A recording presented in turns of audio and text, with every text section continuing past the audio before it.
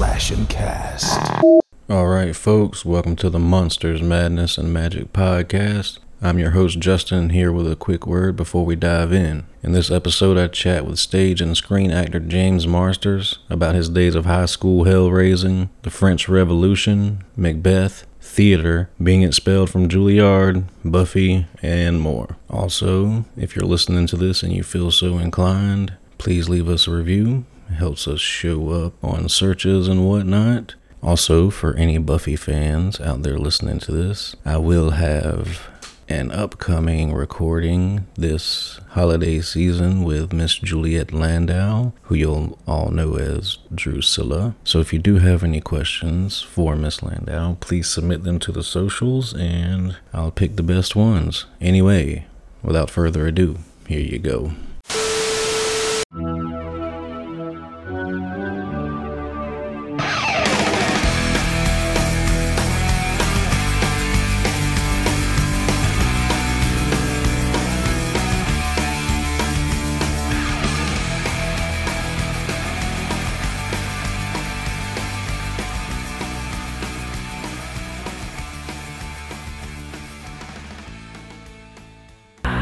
Greetings, boils and ghouls. This is your comrade, the Crypt Keeper here, reporting dead from the sanctuary of the strange. Tonight's macabre myth is a fright-filled feature, one overflowing with monsters, madness, and magic.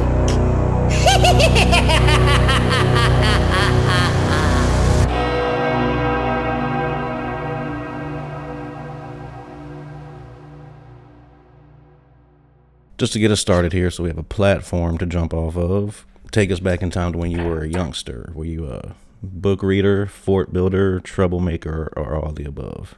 Well, I was a fort maker, definitely. I love making forts and making circuses. I would talk my younger brother into making a circus so we could make some money. We'd always try to make this circus, and in the backyard, and then 3 people show up. And I never learned my lesson. I always thought I could make a better circus. I remember we sent away one time for build a show in your backyard and make money off your friends. And that was my final hurrah. I was like, if this doesn't work, I spent $20 on this thing. And that didn't work either. What kind of stuff were you doing in the circus? You could juggle, you could ring toss. This is a little while ago, so I don't know. We didn't have any lion taming. If we had a lion, probably could have sold tickets, but they didn't include that in the box.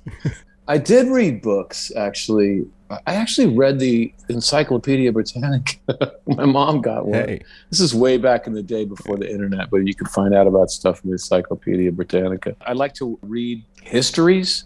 For young readers, there was the story of Leif Erikson, the Viking who discovered America before the Portuguese did. I remember that one specifically. I think because I read the whole book thinking that the word I was reading was island.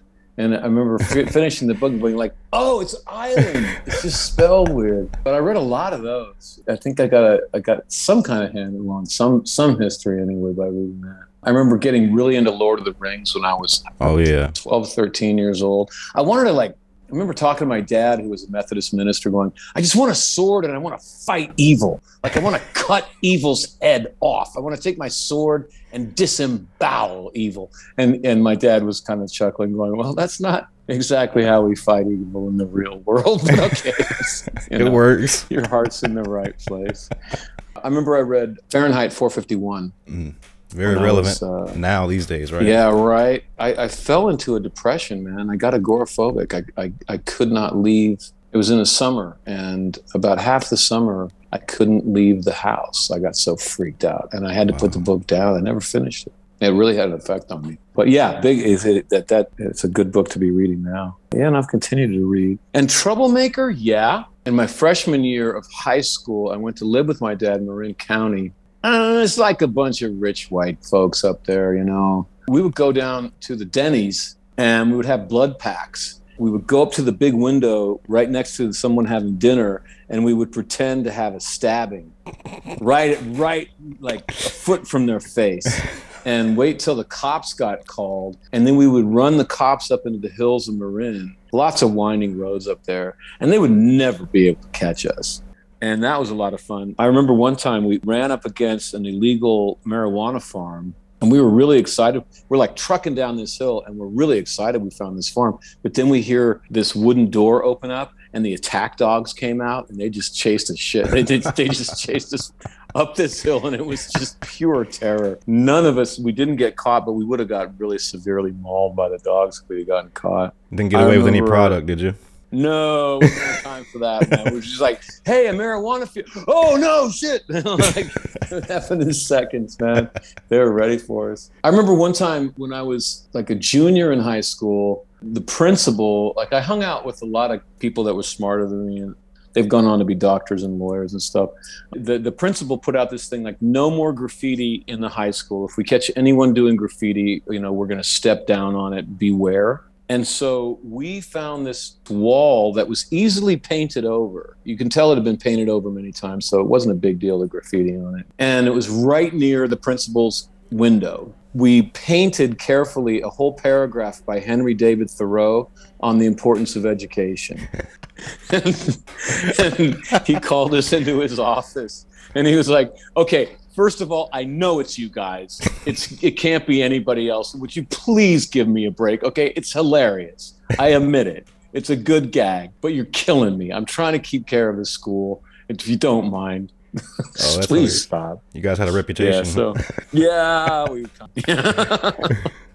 But yeah, I guess I'm all three in some way. A few minutes ago, you said your dad was a minister. Were you very religious growing up? Were you active in the church? Was that something a lot of your time was put into? I was religious. I don't know that I'm religious now. I'm spiritual at this point in my life. I don't really know that it is important how one does it, as long as I am reaching up, trying to touch something that I don't fully understand, but is love, I guess. Whether that's Judaism or Islam or Christianity or Buddhism or whatever, I think it's kind of all the same. They all talk about the same things. But yeah, but I grew up in a Methodist church, and my dad was real cool about it. I remember one time, I think I don't know, I might have been 20 years old, and I sat down with him over Chinese food, and I said, I got to tell you, I disagree with you politically, religiously. I disagree with you about almost everything, just so you know. And he's like, okay, that's fine. Let's have dinner, like you're going to go your own way. It's all right. That's healthy. Yeah, very much. So do you have a eureka moment you can point to where your interest in the arts sort of arose? Maybe a movie that you saw or something along those lines? Couple of them. I started acting when I was in the 4th grade. I played Eeyore, and I was really into it. I wanted to get the pathos of Eeyore, rather. I really took it really seriously. I wish I could have seen the performance. It'd be hilarious. This kid trying to treat Eeyore as Hamlet, But and then I didn't do any in the 5th grade. In the 6th grade, I did a couple of musicals at the Mini Youth Theater in Modesto, California. And one of them was The Me That Nobody Knows, which is actually kind of an interesting play. It had come off Broadway, and it was a bunch of monologues that were written by kids in poor neighborhoods in big cities. And then professional Broadway songwriters would write songs based on that monologue. And it was kind of a hit at the time back in the 70s, but I remember it as being an interesting play. But anyway, we did it in Modesto. So at that point, we were a bunch of white kids trying to, I don't know, fuck. But we tried. And I was singing a song called Light Sings All Over the World. And I was down on the apron of the stage, and I was just belting out to the audience. And I just had this sense that we were all together in the same room. The cast, me, the cast, the audience, we were all one grouping, and we were all trying to have a really good night together. And we were all kind of supporting each other. I could tell that the audience wanted me to do well. And I think the song was kind of working, but we were all being supportive of each other more than anything else. And there was a sense of community, for that evening. And I just got bit real early. And then later, I remember watching Deer Hunter. John Savage was this actor. He had this scene with Robert De Niro, and they're like, Deer Hunter's about the Vietnam War, and they're back in Vietnam. They've been captured by the Viet Cong, and they're submerged in water, and they're being forced to play Russian roulette and to see which one's going to blow their brains out first. And if they don't do it, they're going to get shot.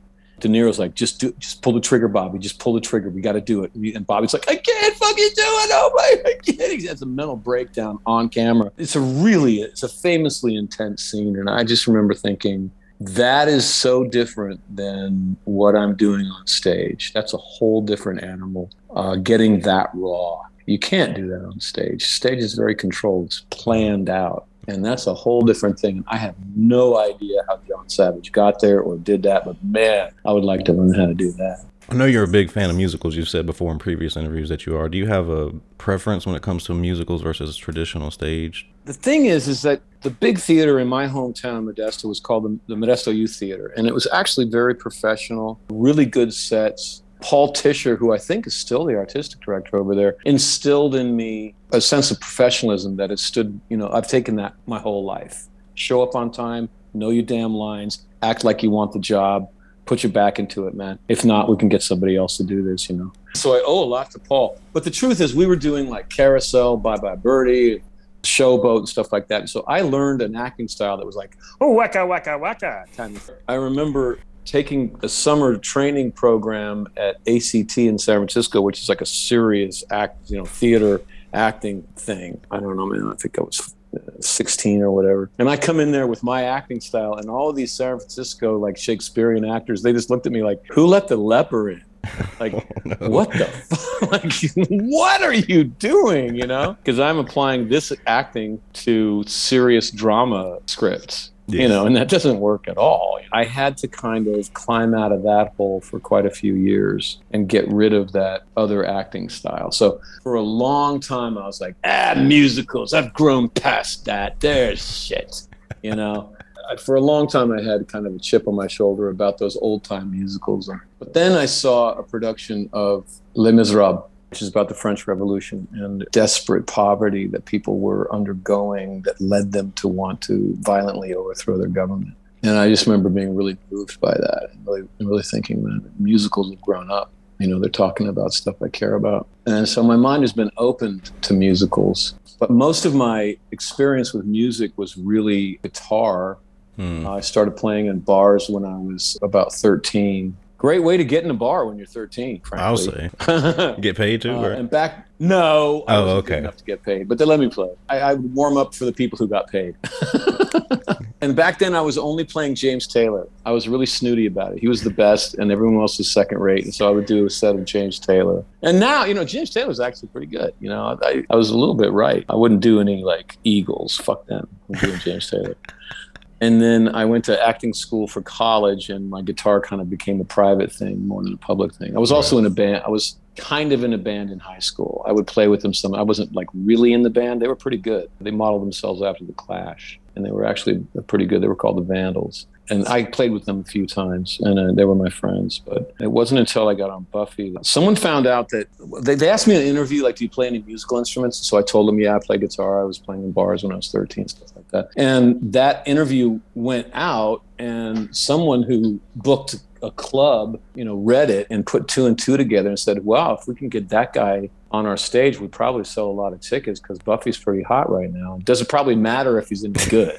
We'll make money. So they invited me, and I was like, well, screw it. Yeah, I'll try it. And I put a set together, and I sucked. And I knew that I sucked. I hadn't been playing in front of an audience in a long time. It takes a little bit to be worth being stared at playing music for an hour at a time, It's different than pulling out a guitar at a party when everyone's high. Yeah.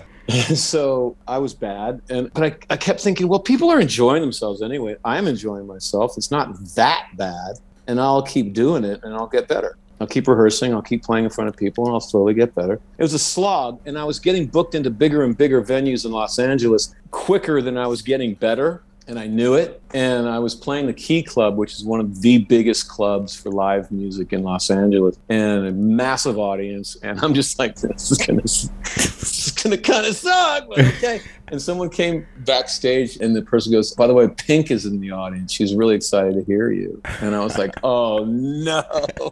Tell her to leave. Couldn't you wait a year?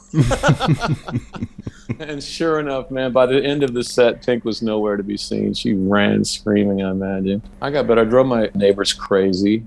I wanted to practice with a mic because it's different singing with a mic than without one. They call it my karaoke machine, but I kept doing it. And then I met another musician and started a band. And at that point, I had to work a lot harder at it, and I got better. And at this point, the professional musician said, "No, you know what? You're a serviceable rhythm guitarist, man. You know, like I'd play with you. You know." Hey. And what he was saying is, I probably wouldn't brag about you, but you wouldn't embarrass me. Like you're, you know, on a professional level, you're serviceable. You know, and I'll take that. Yeah, exactly. You know? From a professional. Like, fuck yeah, yeah. I'm like, all right, that's good enough. If De Niro tells you that you're all right at acting, you'll take that. You know. Yeah, I haven't heard that from him, but yeah.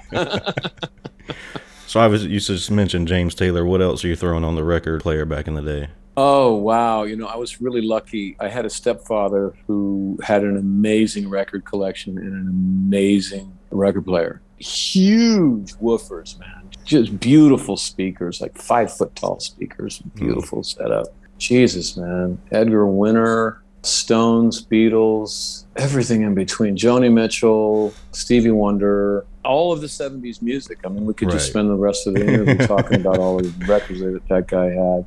And I remember, like, you know how kids want to have their own music? They want to have that music that the parents go, that sucks. I couldn't do it. This guy had everything. Putting music in front of him, and he kept going like, that rocks. That's amazing. Fuck, it doesn't work.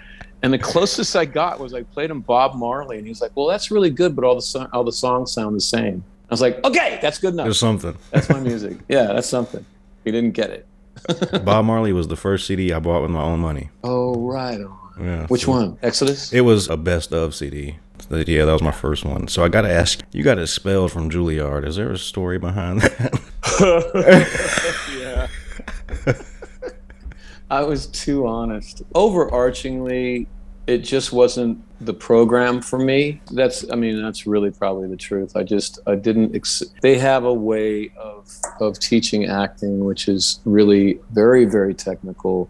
And the character builds from the outside in. So the first thing you do is like, how does my character walk? Or how does he use his lips and shit like that? And I always wanted to build from the inside out. And so it just wasn't a good fit overarchingly. But I didn't help myself. In my freshman year of college there, we were doing what was called the Discovery Play, which is the very first play that you ever do at Juilliard. And it's only performed in front of the staff of Juilliard. They don't even let the other students look at it, and certainly not the public.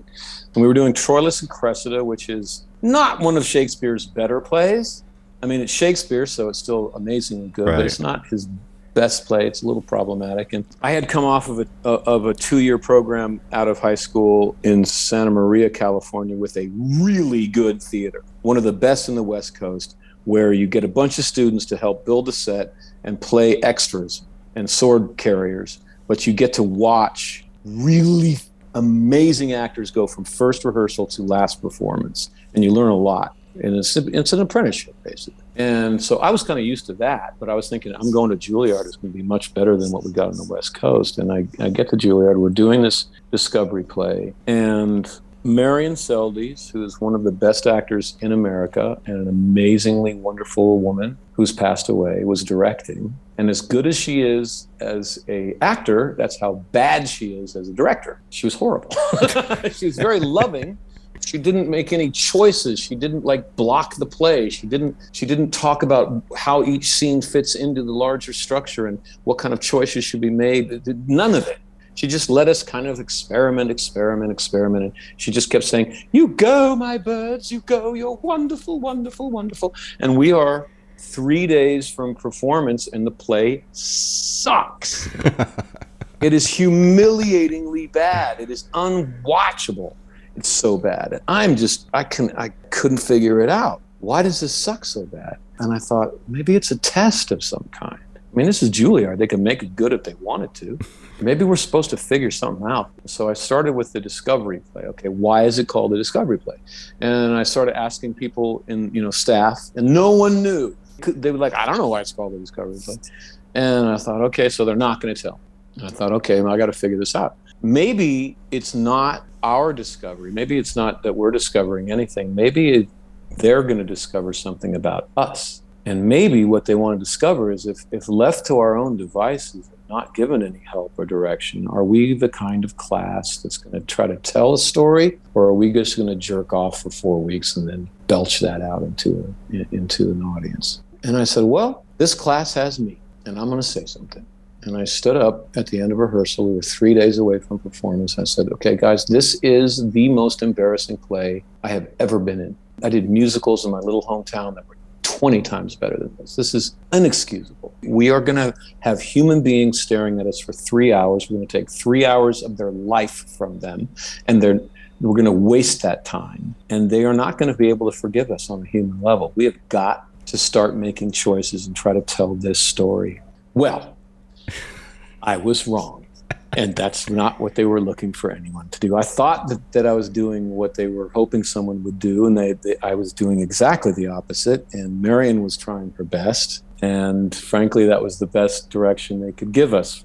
When you think about it, it's hard to get a good director to come direct a bunch of first-year students for a play that no one's going to see anyway. So they probably, who wants to direct it? Just go, oh, nobody wants to do it. We'll get Marion to do it. She's nice, kind of thing. She's not a director. So I was labeled the opinionated kid who knew better than everybody else, and they just stepped on me from the next day. I had a teacher in my face screaming at me about how I knew nothing, and that they didn't let the boot off the neck for 2 years, and then they kicked me out.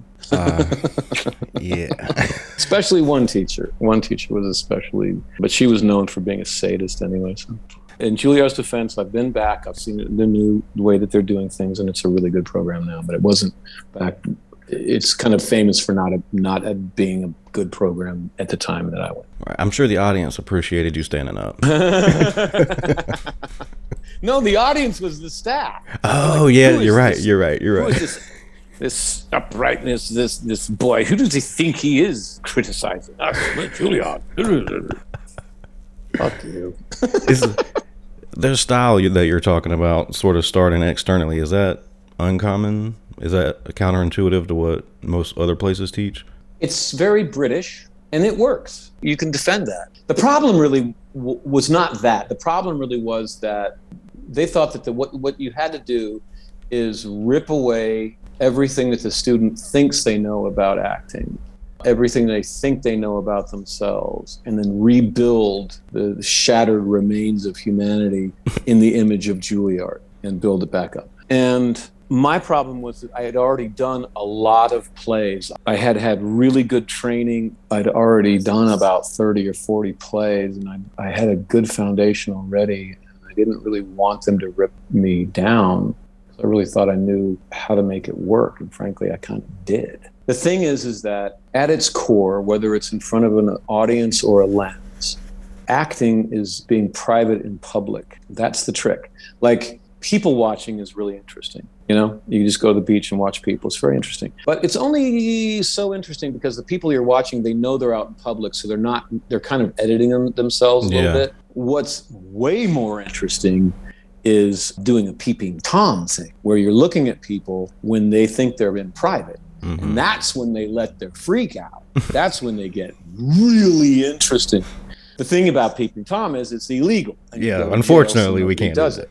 I don't do that either, but it would be fascinating. And the closest most of us get is watching actors work who have this ability to let their freak out while they're being stared at. It's a kind of a hard thing to do because, when we're predators, right? So we have forward-facing eyes. And whenever predators are staring at another animal, it's when they're about to eat that animal. So there's a very honest voice in me when I have a bunch of eyes on me, forward-facing. Like if it was all cows in the audience, I wouldn't care. It wouldn't make me nervous. But it's forward-facing eye. Everyone's staring at me. There's a fight-flight thing going on. And to ask myself, don't fight, don't flee, and don't protect yourself. Don't put up a false face.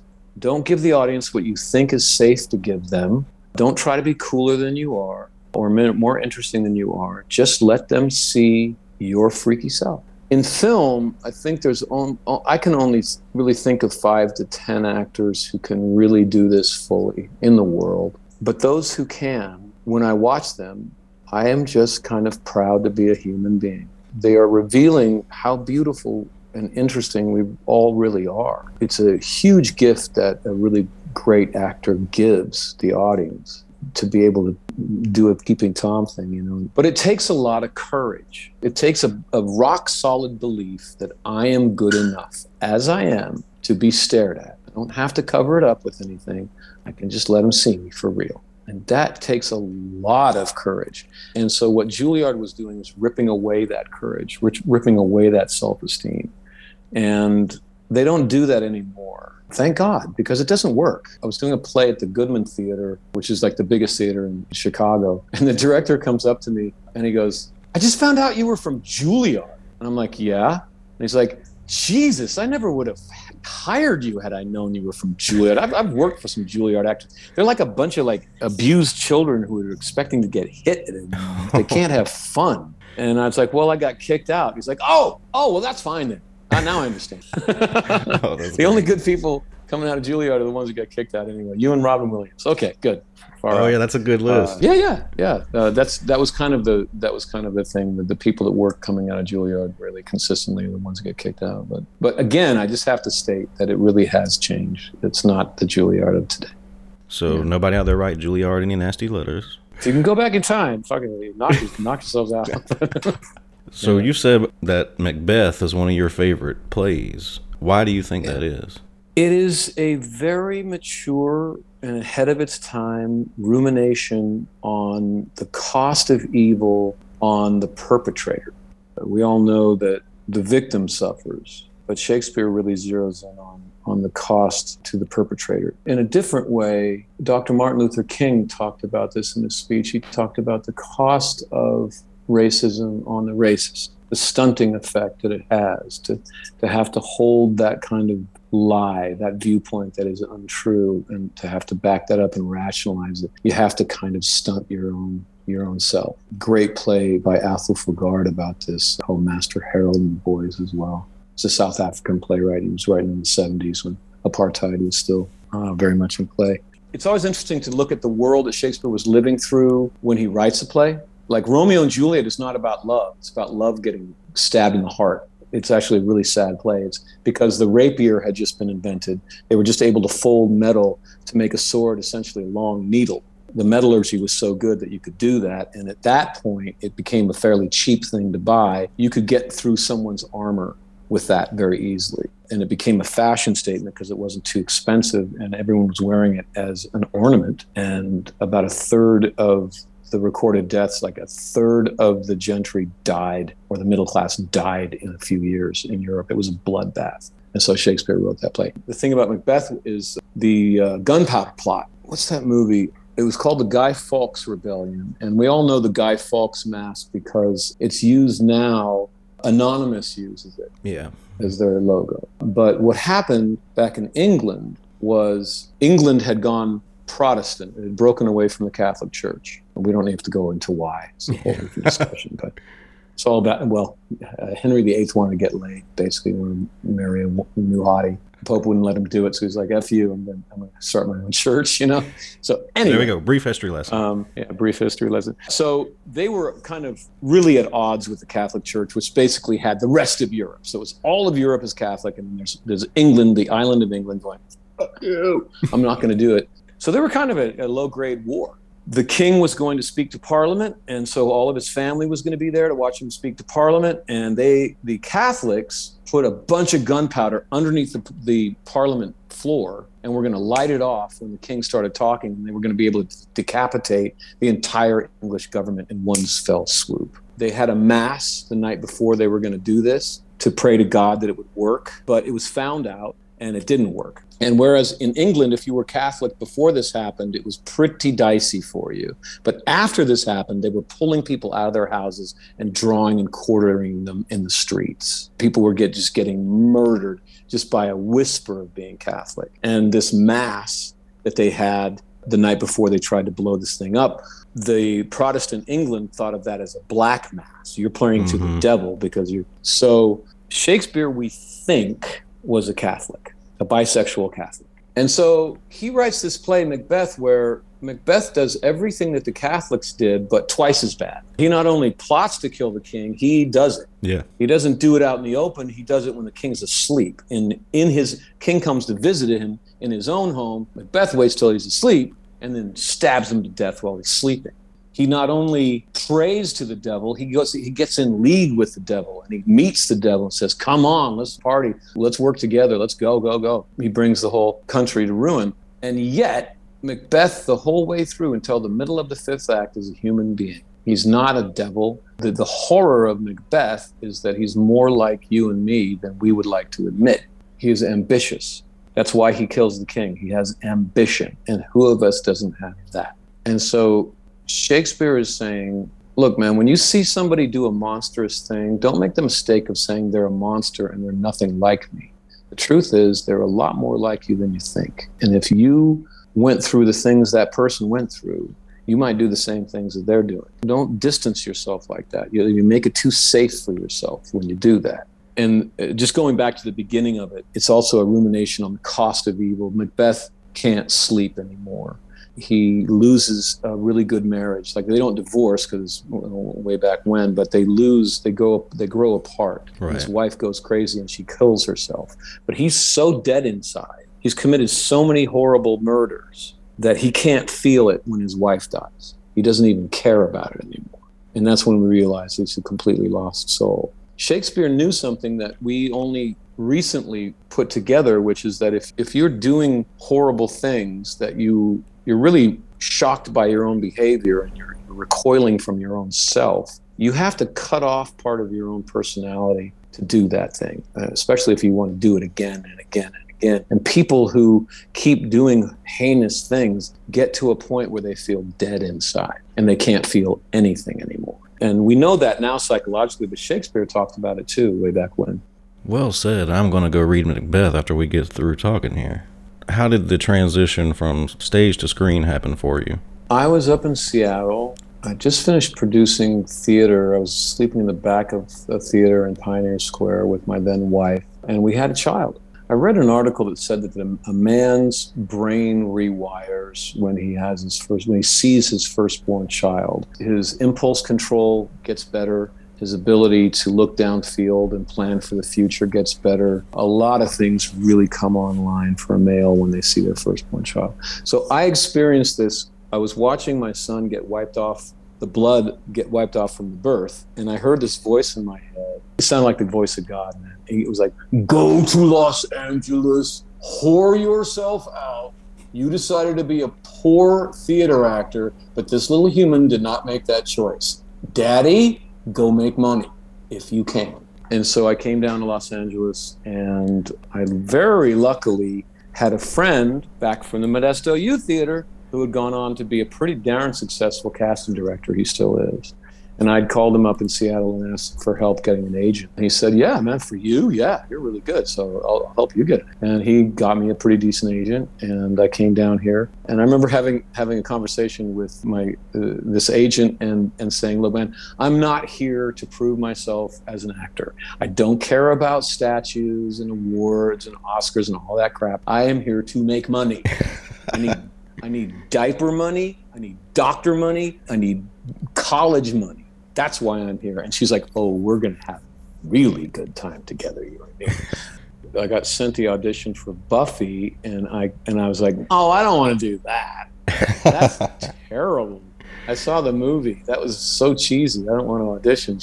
She's like, well, James, it's different. It's a TV show. The writer is in charge now, and it's the critics are going off about it. And just watch it. It's on tonight. It's on in half an hour. Why don't you watch it and call me back after you watch it and see if you want to audition. I watched 15 minutes, and I got right back on the phone. I was like, this is amazing. Oh, my God. Get me on this show. Oh, my God. Yes, yes, yes. And I went to audition, and then my life changed. The rest is history, as they say. You know very little about Spike going into the audition. What was your mindset of how you're going to tackle him going into that very first audition? Yeah, I only had one scene. I was given the scene where he comes out with Drusilla and murders the kid. It's kind of the first big scene of when you meet Spike. You were there. If every vampire who said he was at the crucifixion was actually there, within like Woodstock. It was that scene. And so when I got cast, there was only 3 days before filming started. I found out later that they'd been looking for someone to play Spike, but they hadn't found him. They were looking for months. They must have said, scrape the bottom of the barrel, man. Like, just call in people that normally wouldn't be seen. We've got to find someone. And they found me at the bottom of the barrel. So time was really short. I didn't have a lot of time to prepare. I remember I took Malcolm McDowell's walk when he was in a movie called Cat People, Paul Schroeder movie, where he played kind of a man who was a mystical cat at the same time. Really weird film if you've never seen it. I've never seen it. I love Malcolm McDowell. Pretty cool movie, actually, with Nastasia Kinski.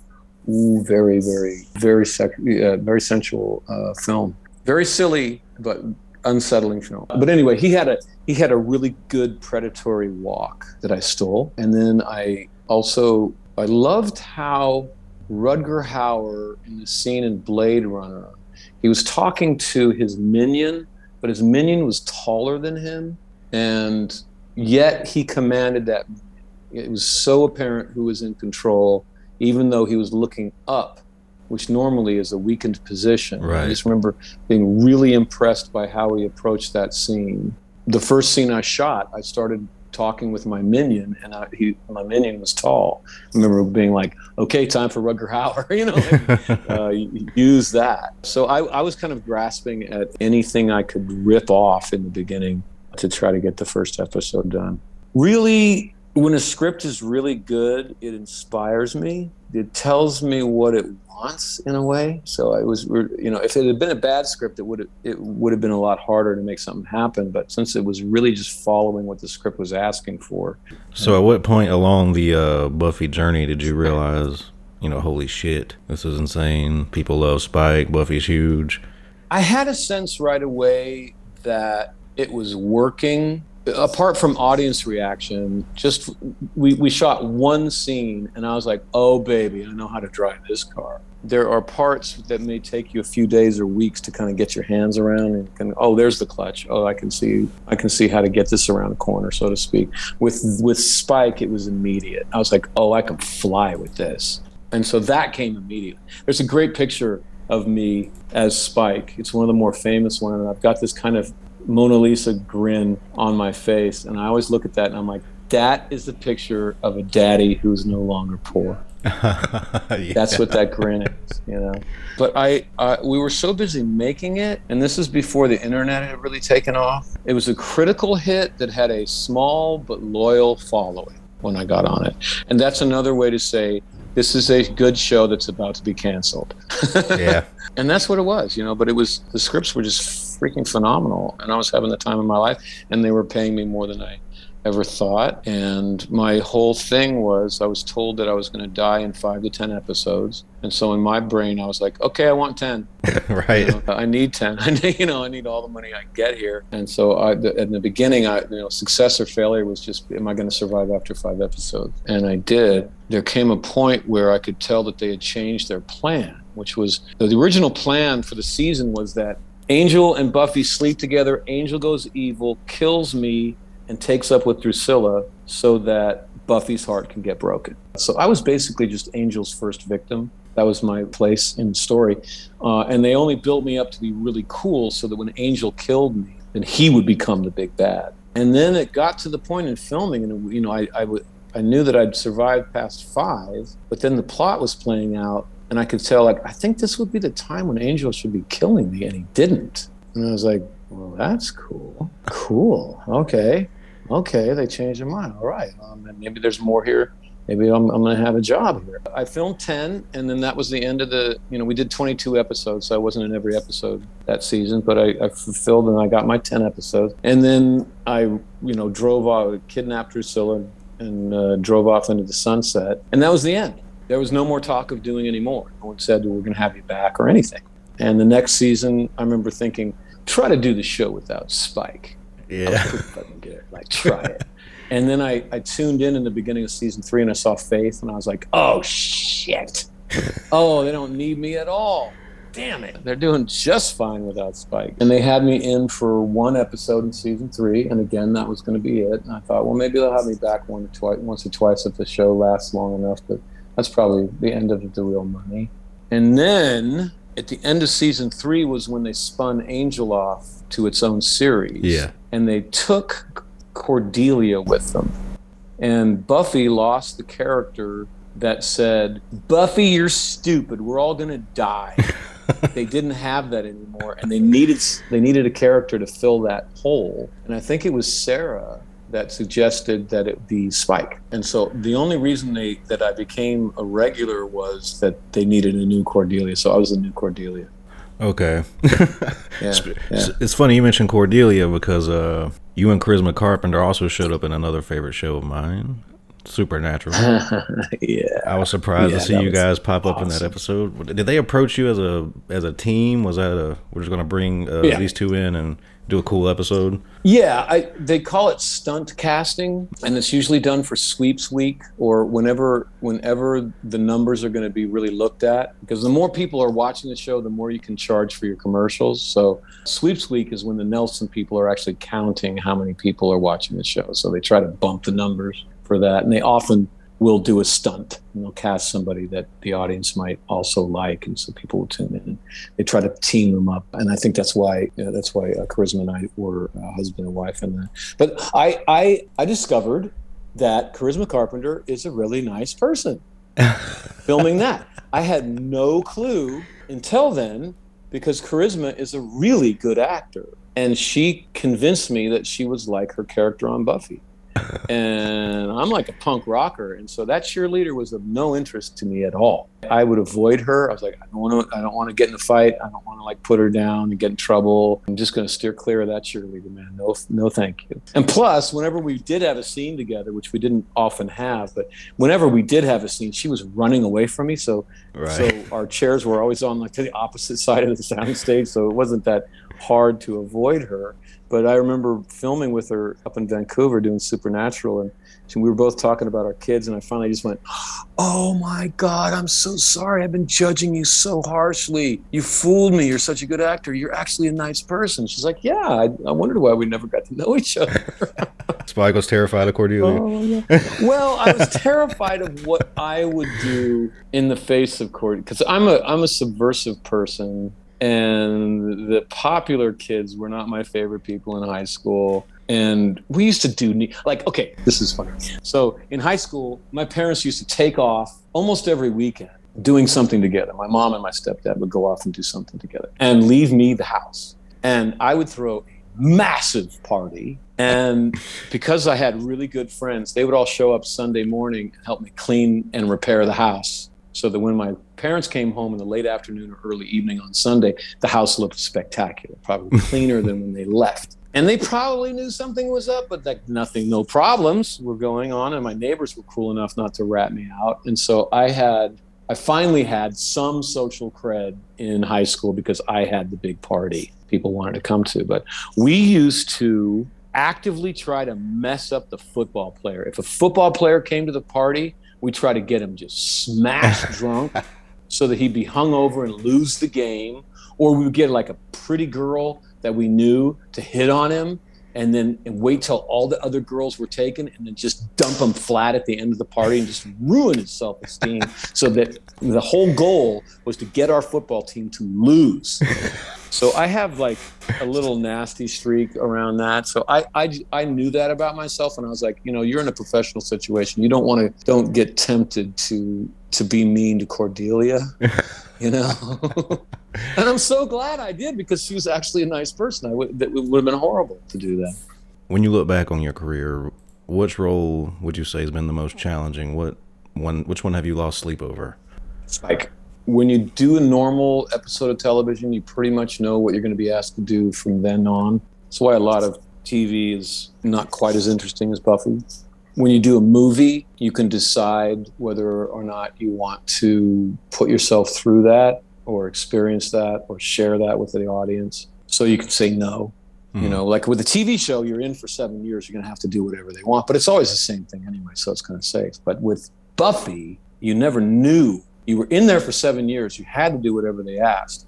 And you never knew what it was going to be week to week. It got to a point where they were asking me to do things that I was very uncomfortable with. And I was having to dredge up things in myself to play those scenes that were very painful. And it was getting too intense. And it got to a point where I was afraid to read the next script. it sent me into a depression, actually. I had to get therapy, which, I got a good therapist and it worked, so which is one of the reasons I'm so happy now. So it all worked out great, but at the time, it was really scary and uncomfortable. I'm probably, because of that, very proud of what I did on Buffy. As an artist, and I guess as a human being, I don't learn things when I'm comfortable. I only really learn when it's uncomfortable. So, and especially in art, you don't want to remain comfortable for too long. Like Jack White has a great thing about this, the White Stripes. Yeah. He says when he's doing solo, he's got to play guitar and then jump over and play a little bit of keyboard when it's just him, and he will put the keyboard too far from the mic. So he doesn't know if he's going to be able to make it and do the cue, because he wants to make it uncomfortable, because he knows that that's when the brain starts really firing. That's when magic happens. Exactly. That guy kicks ass. So yeah, that was by far the most challenging. There has been a lot of plays and a lot of stuff that has challenged me, but nothing like that. That almost broke me. Wow. Well, James, is there anything in the pipeline that you can tell us about without getting in trouble? Nope. There's stuff, but I've gotten in trouble so many times. I have finally learned that when I'm involved, more often than not, the people in charge of a project are wanting to use my involvement in their own plan. Right. They want to announce it in their own time. So I've screwed up enough to just keep my damn mouth shut. Right. I hear that a lot. Yeah. It's the safe route to take. Yeah. Yeah, man, this is fun. It's fun. You're good at interviewing. All right, you have a good day. Have a good one, brother. Welcome to the night. You think you know Night Demon? Then the Night Demon Heavy Metal Podcast is for you. Step into the darkness as we peel back the curtain to give you an unprecedented, all-access look into the mind and the heart of the demon. We're talking band history, song analysis, studio anecdotes, stories from the road. It's everything a diehard Night Demon fan could want and more. This is the only place to learn the inside scoop, the deep dive trivia, the untold tales from the band members themselves and those closest to the Night Demon story. Need more?